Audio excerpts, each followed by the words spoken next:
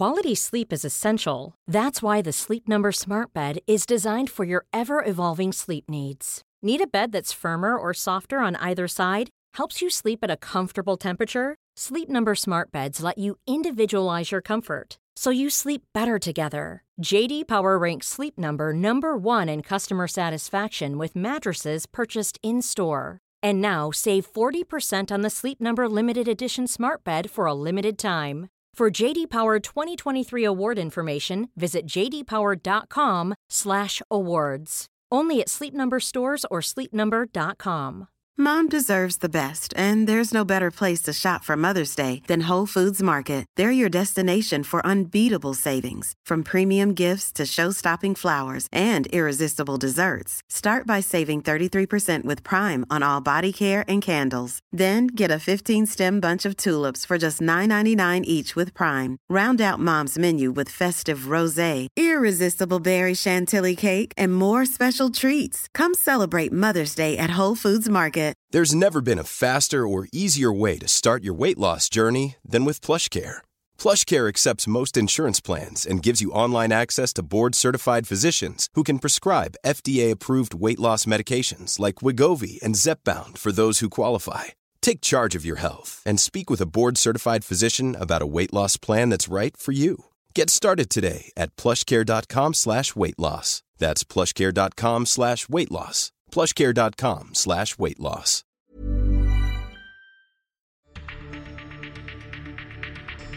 Hello, and welcome to this edition of Joint Action.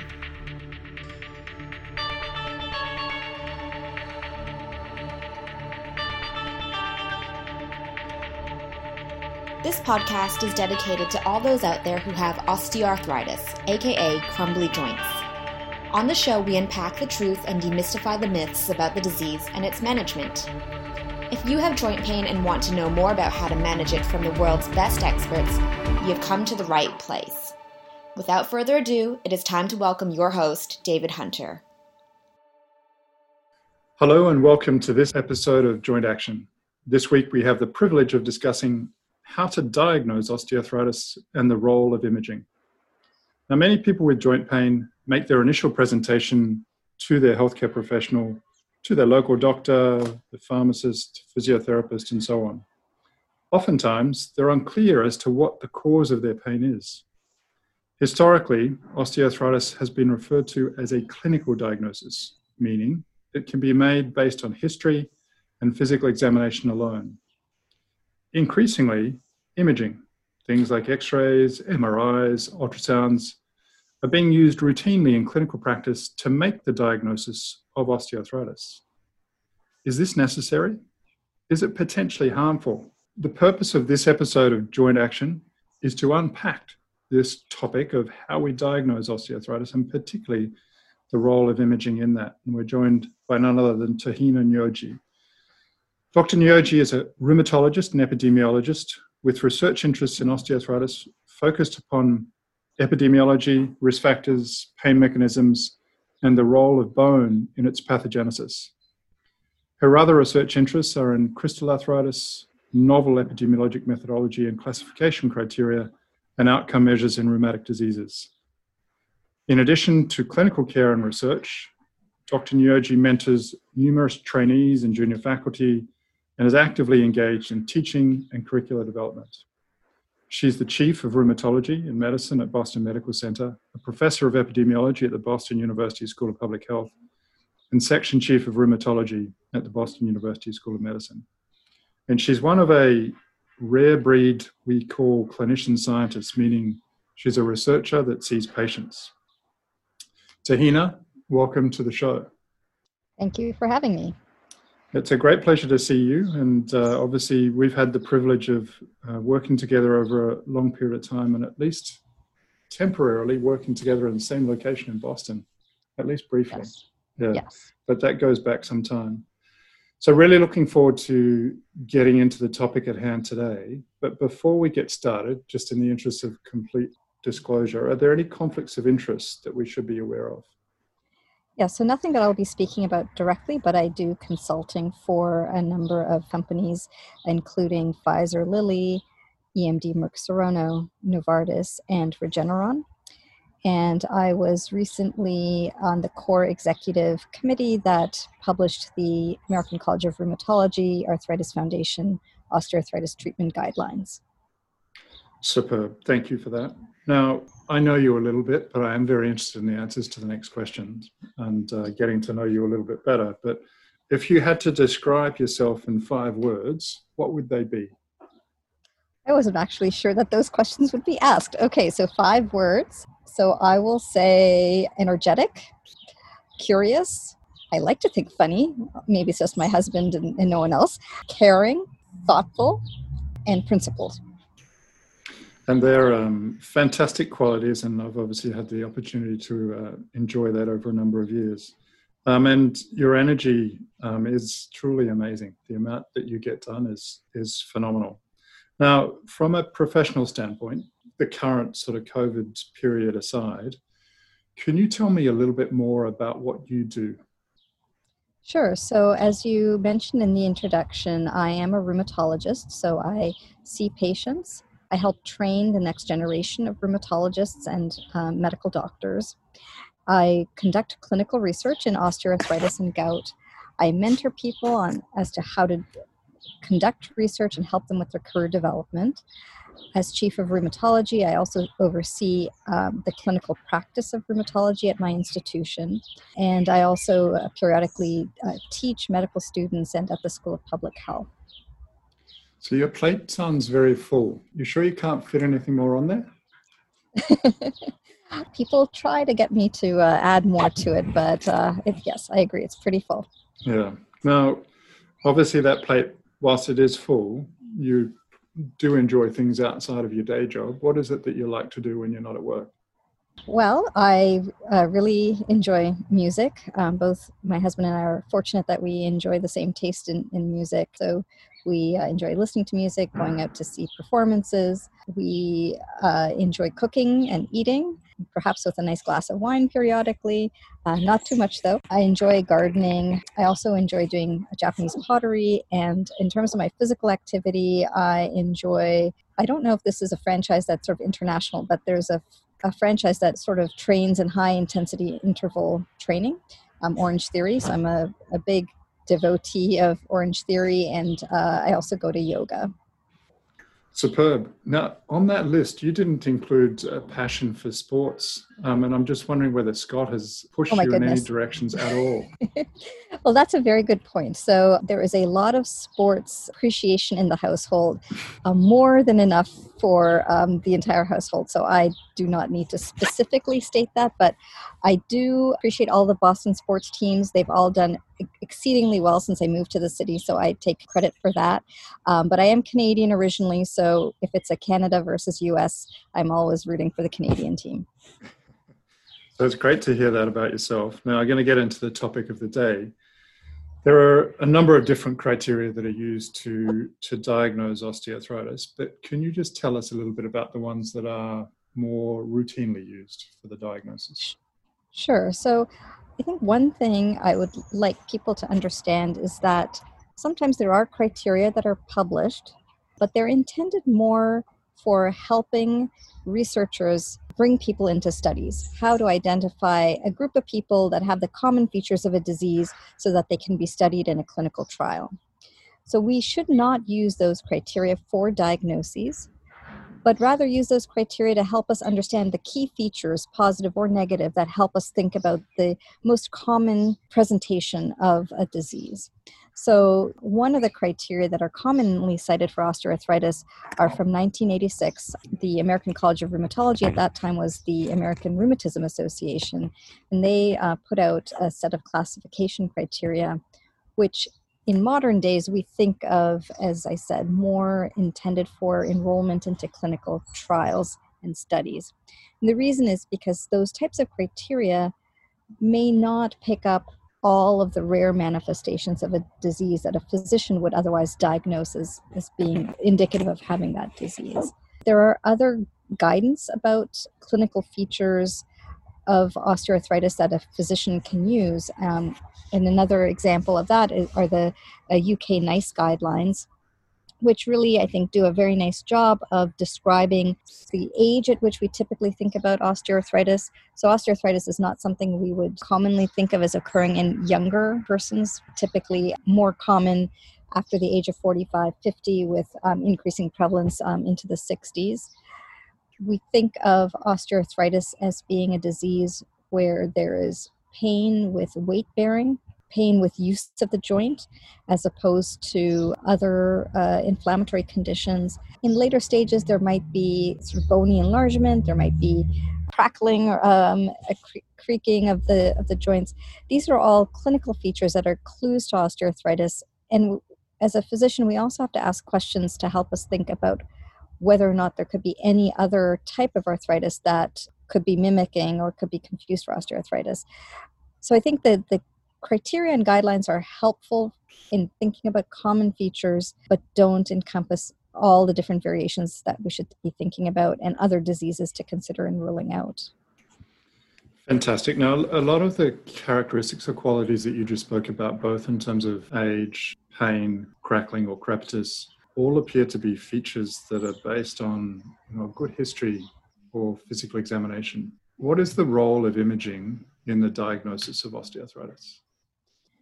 It's a great question. I think that at present there is the understanding of osteoarthritis in the clinical presentation is quite well understood. And so the role of imaging in the diagnosis of osteoarthritis is primarily if the presentation is atypical and if the physician is concerned about some other form of arthritis or some other cause of the symptoms.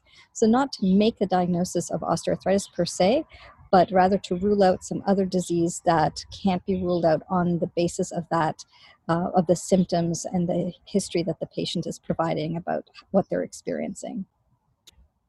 Based upon what you're saying, it sounds like that's probably infrequent, but are there certain situations where imaging could be helpful in that initial presentation? Yeah, so sometimes, for example, people with osteoarthritis, they might have joint swelling. So while osteoarthritis has traditionally been thought of as a non-inflammatory arthritis, we know that joint swelling can occur in osteoarthritis. So sometimes, for example, someone might have a little bit of swelling in their hand joints, and the joints that are involved could be seen in rheumatoid arthritis, could be seen in osteoarthritis, could be seen in psoriatic arthritis. And without sufficient additional history to help differentiate between the different types of arthritis, it might be reasonable to get some hand x-rays to see if the features on radiograph differentiate osteoarthritis from these other forms of arthritis. That would be sort of one example. I think if the symptoms are out of keeping with the presentation, you might want to make sure that there's no other pathology that can be detected by x-ray that might explain the pain that wouldn't necessarily be attributable to osteoarthritis on its own. Brilliant. Now, is there any downside to the routine use of imaging that we characteristically see in much clinical practice these days, and in particular, the routine use of MRI for making a diagnosis of osteoarthritis? Right. So I'll start with radiographs or x-rays. There's minimal downside other than cost and time, etc. The amount of radiation exposure is minimal, but nonetheless, we do strive to minimize unnecessary tests. When you come to MRI, because MRI can visualize a lot more of the tissues in the joint beyond just the bone, so a lot more is visible, a lot more can be picked up. And what we know from various studies, that even people with no x-ray evidence of osteoarthritis, 90+% of those knees can have an abnormality on MRI. And further, those abnormalities can be present regardless of whether or not someone has pain. So if a physician gets an MRI report back and there's an MRI abnormality, it's very challenging to know if those MRI abnormalities are contributing to what's going on with them in terms of their symptoms right now. This is a well-known issue with chronic low back pain where the imaging doesn't necessarily reflect what's going on in the back, etc. So I think the harms are that there could be incidental findings that are not contributing to the clinical picture, but the clinician and patient may feel compelled to sort of pursue that clue, and sometimes that could lead to surgery. And as an extreme example, right now in the US, arthroscopic partial meniscectomies, so surgery for the meniscus, is one of the most common orthopedic procedures, over 700,000 procedures per year. There are costs associated with those surgeries. There are potential risks of the surgeries.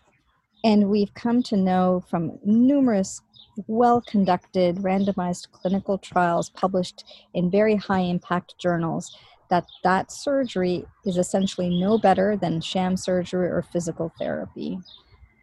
So the harms include costs. The harms include pursuing incidental findings to the point of someone potentially undergoing surgery that itself has risks.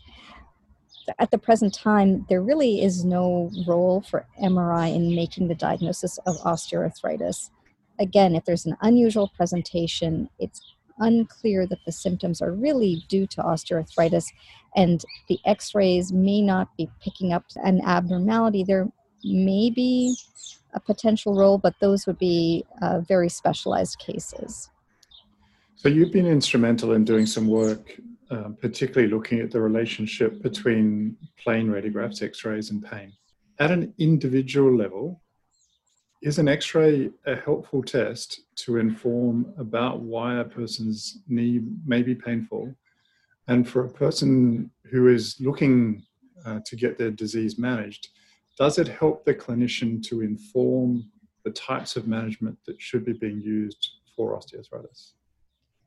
So for a given patient, the x-ray alone is not going to be very impactful on what's causing their pain and what needs to be done. Again, there might be some special cases, rare circumstances where there is a particular pathology not related to osteoarthritis that is picked up. But if we're talking about general presentation of osteoarthritis, just seeing what's on the x-ray alone is not going to help make decisions about how to manage the symptoms. I think one of the important things over the years that we've come to recognize, not just in osteoarthritis, but in any condition in which pain is a prominent symptom, is that pain has a number of different contributors. So pain isn't just what is going on in the tissue where the pain is occurring, but the pain experience has a number of additional factors that contribute to it. And this includes things like your mood. If you have sort of depressive symptoms, you'll be more likely to feel pain. If you have poor sleep, you'll be more likely to feel pain. If you don't have good coping skills, if you don't have sort of good resilience, the pain symptoms can be overwhelming. If you have particular traits, such as what's known as pain catastrophizing, the pain can seem overwhelming. So we've come to understand that we have to think about a whole host of factors beyond what's just happening at the painful joint to help someone adequately manage their symptoms so that they can function well and have good quality of life. Both you and I think, are pretty much on the same page with regards perspectives on how rampant the use of imaging is in clinical practice. Is there anything that we can do, other than potentially having this conversation, to discourage the routine use of imaging in clinical practice? I think that's a really important but very challenging question. And I think it has to be from sort of a ground roots effort in medical education, ongoing education for general practitioners, because we can write about it, but if it's not getting disseminated and if medical students are not being exposed to this and exposed to it on a repeated basis and have that clinical experience that you don't need the x-rays to make management decisions for these patients, it's going to be very tough to change. I think it's really a shame that a medical training has such little exposure to rheumatology, particularly given that osteoarthritis is estimated to affect about 300 to 500 million people worldwide. It's one of the most common conditions that someone as a physician will be facing, yet we have very little training opportunities. So that's one. Another is maybe perhaps a little more policy-oriented and top-down from an insurer's perspective. But in the United States, there is a campaign called Choosing Wisely. And that's trying to discourage some unnecessary test use. And there might be similar campaigns in other countries. In some instances, that leads to policymakers and insurers not paying for unnecessary tests. That seems a little draconian because we want to make sure that clinicians have the opportunity to use what they need to manage an individual patient. So I think the training route is probably a better approach. Yeah, no, really wise words. And, I think just to really re-emphasize what you were saying before, particularly about the use of MRI, which is associated with both substantial costs, but then very real risks of harm with increased rates of surgical intervention. Now, as rheumatologists, we like taking blood and synovial fluid and all kinds of different things. Again, for the diagnosis of osteoarthritis, is there any role for laboratory investigations? Yeah, so osteoarthritis is one of those conditions that does not have a specific blood test to tell the person that they have osteoarthritis. So it's not needed in the diagnosis in sort of standard typical presentations. I think patients and clinicians should just bear in mind that those tests could be ordered if there's an atypical presentation, if the clinician is unable to differentiate what the patient is presenting with from some other form of an arthritis that might benefit from a blood test or synovial fluid analysis. Brilliant. Now, you touched upon this at least briefly before, but I just want to get you to expand on it a little bit further. But we know that the etiology of pain in osteoarthritis is complex. And when a person first presents, at this point in time, we're encouraging people to have a holistic assessment for their osteoarthritis. As a rheumatologist, a world-leading expert in the management of this disease, what would you be encouraging a patient to have assessed at that first presentation that might help to inform their disease diagnosis and its management? Right. So I think, beyond helping the clinician understand their pain symptoms, when is the pain occurring, what makes it worse, what makes it better, having a good understanding of what their functioning is like, where are the functional limitations occurring, what are the activities that they'd like to be able to get back to doing, how is this impacting their participation in activities that they enjoy.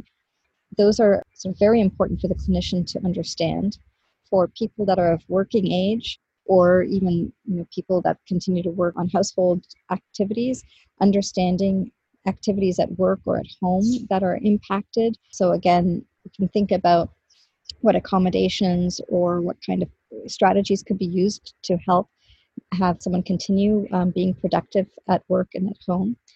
And then back to the factors that I was mentioning about the other contributors to the pain experience, including ensuring that the clinician has a good sense of what the patient's mood is like, if there are depressive symptoms, if there's anxiety, those types of things should be addressed. And if that clinician is not able to address those, then to seek other sources that could help address those issues. Sleep is really important. Without having improved sleep, pain is very difficult to manage. But I think for patients, the most important thing to realize is that pain is a symptom. What we would like to do as a clinician is not only improve their pain, but get them functioning to the best of their ability and have them get back to enjoying their quality of life to the best of our ability. That might not mean zero pain. It means managing the symptoms so that they can function and go about their daily activities as best that they can, so that they have enjoyment and don't feel that the osteoarthritis is holding them back. Brilliant. Really, really helpful advice. Now, in closing off on that particular topic, are there any patient-friendly resources that you're aware of that might shed further light on this topic? So I unfortunately will be a bit US-centric here, because the OA Action Alliance, I think, has some good resources on their website that then links to other resources. I think the OA Action Alliance has links to programs from the Arthritis Foundation, and many different countries have organizations like the Arthritis Foundation, which are patient-focused organizations. The Arthritis Foundation has a focus on osteoarthritis. Some of its information needs to be updated to reflect sort of more modern understanding of osteoarthritis, but they do have a very good resources for walking with ease, exercise, etc. The OA Action Alliance also has other physical activity resources. So one thing I should have mentioned in that first visit with a clinician is we should expect clinicians to help patients engage in physical activity, ask about what types of daily activities they're doing, that patients, often can be physically active, such as gardening, and not really consider that exercise. So exercise is planned, structured activity. We may be able to get physical activity out of our daily other routines, such as, walking to the bus to take public transportation, etc. I find that it's most helpful if we think about physical activity and exercise as another therapy that needs a prescription. And I think people who don't have a physical activity routine often feel stuck. They don't know where to start. They think they might have to start jogging. And walking is really one of the best forms of exercise for osteoarthritis. And I write out a prescription for daily walking, where we start slow and gradually build up to a program that is feasible for an individual. So really tailor it to the individual. And I think the patient-friendly resources that we're talking about have a lot of help with thinking about physical activity. Brilliant. That's very practical and helpful advice. Is there anything else that I should have asked that I forgot to on that topic? Again, with physical activity, people should have some realistic goals and expectations and understand that even a little amount will be beneficial. So you don't have to hit 10,000 steps a day. Start with 3,000 steps per day. There was a study that showed that 6,000 steps per day was sufficient to help stave off functional limitations. So keep functioning, even 6,000 steps per day can be helpful. So helping patients realize that they don't have to try to run half a marathon, that achievable daily walking goals will help with their osteoarthritis, keeping strong, etc. And then I also like to explain to patients that it's not a one-size-fits-all approach to managing OA, that we have to find the right puzzle pieces that go together to manage all the different contributions to their pain experience and to their functional limitations. And as physicians, we need to remember that physical therapists are important partners in managing osteoarthritis. So I think advice on physical activity, advice on weight loss, and referral to physical therapy is woefully underutilized by most physicians. Completely agree. Now, you have a particular interest in why the joint hurts rather in osteoarthritis, and you're doing a lot of work in that space. Any recent insights from the work that you're doing that you'd like to share with us? Sure. Yeah. So myself and several other scientists around the world have been trying to understand why some people have terrible pain, but their x-rays don't look that bad, versus someone could have a terrible looking x-ray, but they don't have very bad symptoms. And part of that discrepancy is because of all of these other factors that contribute to the pain experience. Some people just have more pain tolerance, etc. An area of interest over the past several years has been in understanding how the nervous system might play a role in amplifying signals from a joint to the brain. So almost like thinking about the volume dial being turned up in what information your brain is getting from the joint. So we have found that people who have sort of evidence of this volume dial being turned up, where these signals in the nerves are going up to the brain more readily than they otherwise normally would, those are the people who tend to have more pain severity. And even before pain starts, having a sort of quote-unquote revved up nervous system where that volume dial is turned up, those are the people that are most at risk for developing persistent joint pain down the road. So this isn't only about osteoarthritis causing the pain, but there's also potentially some underlying predisposition to developing pain once something manifests that can trigger the onset of those symptoms. So there's a lot of research going on as to why this might be. And at present, we don't have a clear sense of why these changes occur in some people, but there are medications that are being developed to target these pathways that I think will offer a real new alternative or new addition to the armamentarium of what we can offer patients in managing their pain, in addition to taking care of the basic foundations of self-management, exercise, weight loss, etc. Fantastic, and good luck with that really important work, and hope it provides continued important insights. Now we're just going to move on and get a few more insights from some very generic questions about you and the work that you do. But what's the biggest challenge you have with your specific role right now, and how are you going to overcome that? The biggest challenge right now, right this moment, is COVID-19.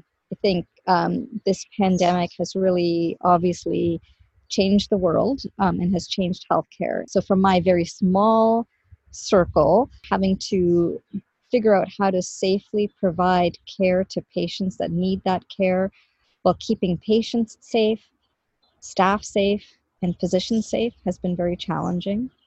How do we continue to train future doctors and future rheumatologists when we have to limit how much contact we have with patients? So these are challenges that we face as clinicians in an academic teaching center.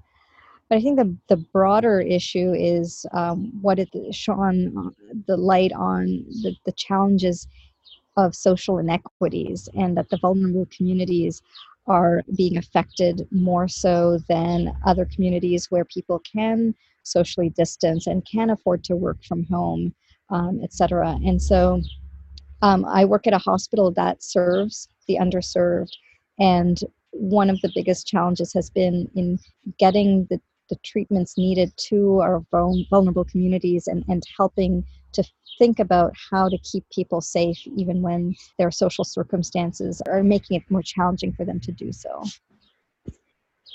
Yeah, really big and very important issues, and I'm really hoping that, I guess our understanding of the challenges, particularly as it relates to the inequities that abound, continue to have an informed conversation and help to improve the situations of many who unfortunately are suffering as a consequence of that, both in terms of their opportunities, but particularly at the moment, their health.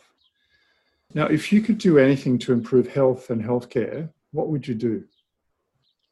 If you were to ask this to me before sort of COVID really changed worldviews on all sorts of things, I would say that, apart from really essential sort of public health measures like clean water and those types of things in parts of the world where they need that kind of basic public health, I would say more broadly, if we could tackle obesity and nutrition right from childhood, I think that would stave off so many chronic conditions. And of course, for us as rheumatologists, osteoarthritis. So I think if we could do one thing and just focus on nutrition and physical activity from a young age and throughout the lifespan, I think that would be one of the biggest things we could do to improve health. Obviously obesity is a wicked problem. Where would you start? So I think, as I said, if we were talking about this before COVID, I would have a much narrower perspective on this. But I think what COVID has done, and frankly, it probably reflects the fact that even though I'm a person of color, I've lived a life of privilege in that I haven't been touched by these inequities. And I think we cannot talk about tackling obesity without talking about tackling social inequities, because it comes right from having a living wage to provide healthy food and nutrition to the family, being in safe neighborhoods where you can go out for exercise and physical activity, being, having education in school about these things. So, I think the social determinants of health and obesity and nutrition are intimately intertwined. And this requires really, I think, governmental policy beyond what, we might advocate in guidelines, et cetera. But I think we need like a cultural revolution to tackle social determinants of health to improve health overall. Well, I hope you find somewhere in that bandwidth of energy that you already have to continue to expand upon that, because it's really, really important. And I hope we can do something in that space together. Now, how do you continue to learn in order to stay on top of things within your role? So that's very challenging. The first question you asked in the segment was, what are the biggest challenges in my role right now? And taking a very selfish, small view of that question would be that my biggest challenge is time.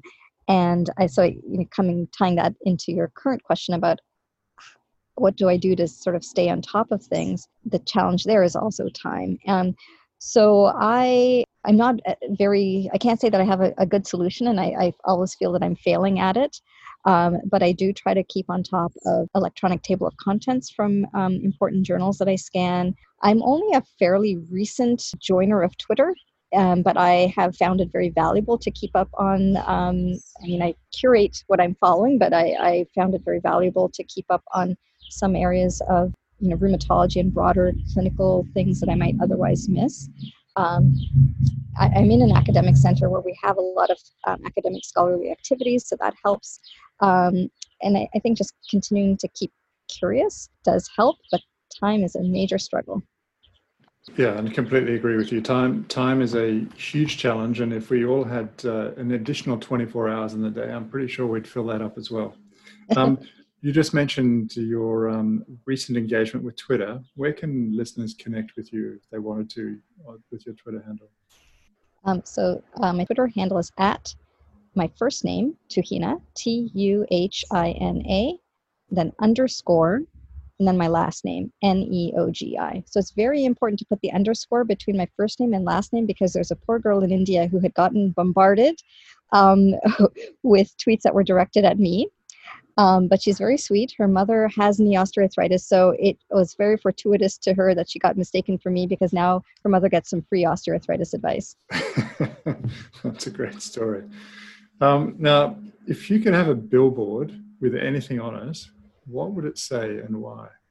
Oh my gosh, that is, I don't know if it would be something very sort of generally good for humanity and humankind, some wonderful painting with an inspiring quote to just have people recognize the sort of common humanity that we all share, sort of given the times that we're living in, or if it would be something more sort of health focused and, as I said, sort of tackling this obesity nutrition thing. That's a tough question, and I apologize. I don't have a good answer for you, but I think somewhere between can't we all get along and take care of each other to let's get a healthy globe in place by tackling some of these basic things. Well, it's great. It's great to hear you still have a very active social conscience, and in addition to that, are very cognizant of, I think, the biggest pressing health issue of our time. Now, just in closing, for people out there with osteoarthritis, is there any one piece of advice, knowledge, or wisdom that you haven't already imparted that you'd like to re-emphasize or share?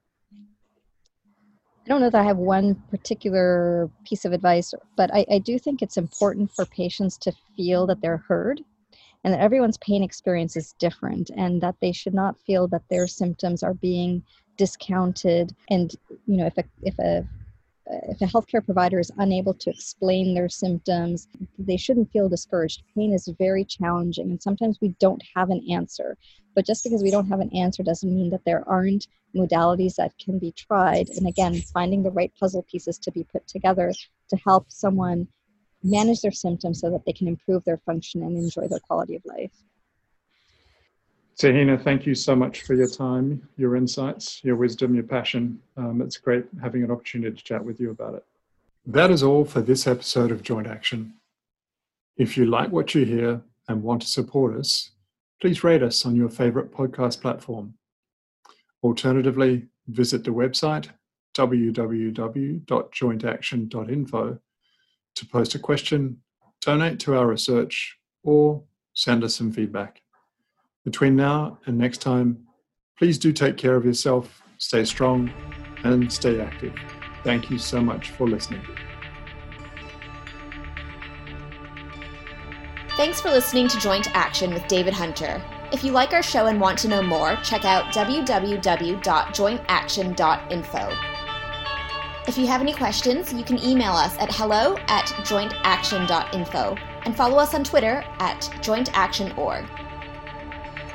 This podcast was hosted by David Hunter, edited by Vicky Duong, music produced by Jordan Hunter. The information posted on this podcast is not intended to diagnose, treat, cure, or prevent disease. Anyone seeking medical advice should consult a health professional.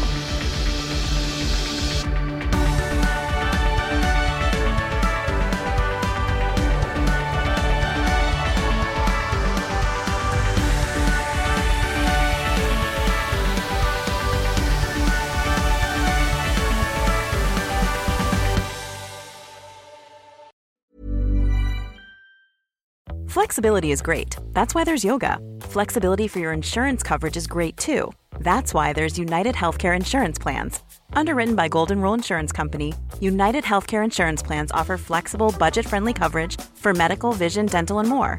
One of these plans may be right for you if you're, say, between jobs, coming off your parents' plan, turning a side hustle into a full hustle, or even missed open enrollment. Want more flexibility? Find out more about United Healthcare Insurance Plans at uh1.com. Mom deserves the best, and there's no better place to shop for Mother's Day than Whole Foods Market. They're your destination for unbeatable savings, from premium gifts to show-stopping flowers and irresistible desserts. Start by saving 33% with Prime on all body care and candles. Then get a 15-stem bunch of tulips for just $9.99 each with Prime. Round out Mom's menu with festive rosé, irresistible berry chantilly cake, and more special treats. Come celebrate Mother's Day at Whole Foods Market. Even when we're on a budget, we still deserve nice things. Quince is a place to scoop up stunning high-end goods for 50 to 80% less than similar brands.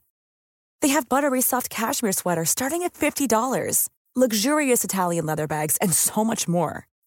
Plus, Quince only works with factories that use safe, ethical, and responsible manufacturing. Get the high-end goods you'll love without the high price tag with Quince. Go to quince.com/style for free shipping and 365-day returns.